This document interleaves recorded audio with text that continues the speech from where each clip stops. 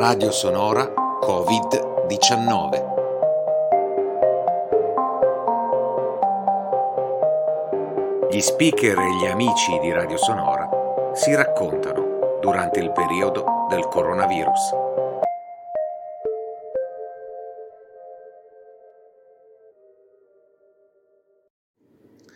Gin e religione al tempo del coronavirus.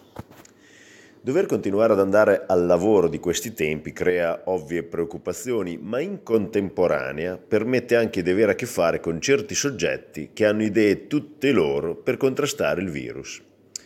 In un paesello degli Appennini mi trovo a parlare con un arzillo vecchietto di 96 anni, classe 1925. Personaggio singolare, sempre in ottima forma, esordisce sentenziando: le nuove generazioni non capiscono proprio nulla. Io ho vissuto tanti anni in Africa e ho imparato dagli inglesi che non si ammalavano mai né di malaria né di altre malattie. Lo sai qual era la loro soluzione? Gin tonic. Ignorando il mio volto stupefatto, mi volta le spalle e si reca al mini market per acquistare alcune bocce di gin, aggiungendo però che alla mia età lo allungo con del vino bianco.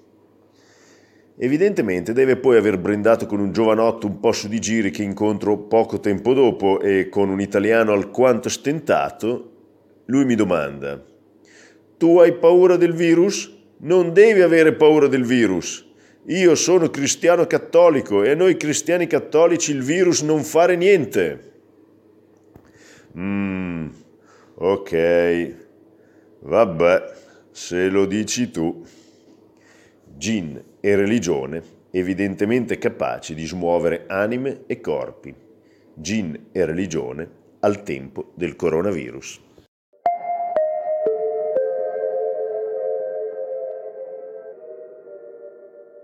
Ciao a tutti, sono una ragazza italiana di 21 anni che vive a Londra da 3 anni ormai e ci sono vari aspetti che sto tenendo in considerazione e che mi preoccupano del coronavirus. Sono assolutamente d'accordo eh, sulla quarantena che stanno attuando in Italia, perché comunque non è tanto per noi giovani, o almeno anche per noi perché non siamo immuni al virus, però soprattutto per le persone con problemi o le persone anziane, come ad esempio i nostri parenti, i nostri nonni. Il problema è che si diffonde veramente come un comune raffreddore, per cui bisogna stare attenti e attuare il più possibile tutte le norme igieniche possibili e immaginabili. Purtroppo qua in Inghilterra al momento ancora non è stata attuata nessuna norma.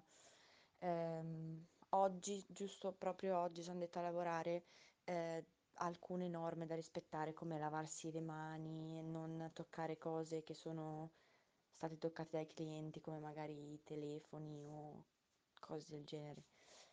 Io spero che finisca tutto al più presto e spero che trovino una cura perché fa paura, anche se non è, uno pensa, vabbè, ho 21 anni, non mi succede niente, però fa paura perché comunque puoi passarla a qualcuno che a te è caro e magari ha dei problemi e per lui non è così facile come per te guarire. E niente, questo è il mio pensiero. Teniamo botta e preghiamo oppure speriamo per il meglio. Ciao.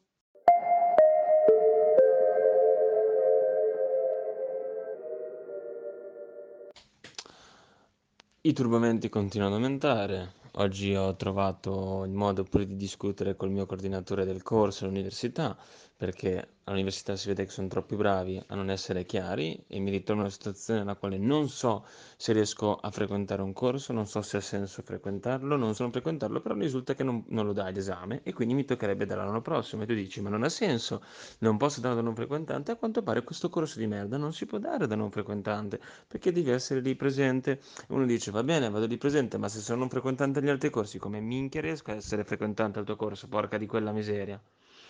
E cosa succede? Il segretario non ti risponde, il professore del corso non ti risponde, discuti col coordinatore del corso perché sono tutti degli incapaci e degli incompetenti e tu rimani lì che non puoi lamentarti con nessuno, non puoi sfogarti fisicamente, non puoi sfogarti mentalmente, stai rinchiuso in un cacchio di posto chiamato casa e niente, vivi questo momento di tempo fermo, in questo limbo vitale nella quale non puoi né andare avanti né andare indietro, sei fermo a questo eterno presente che incombe sulla tua tristezza e solitudine. Grazie, coronavirus.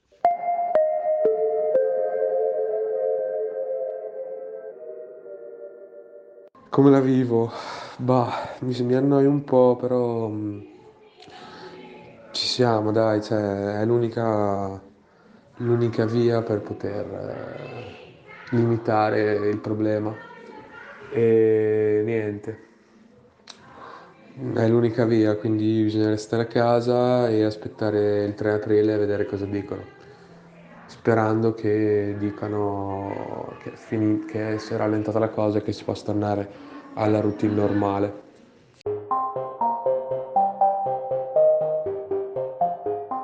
Fine del 7° episodio.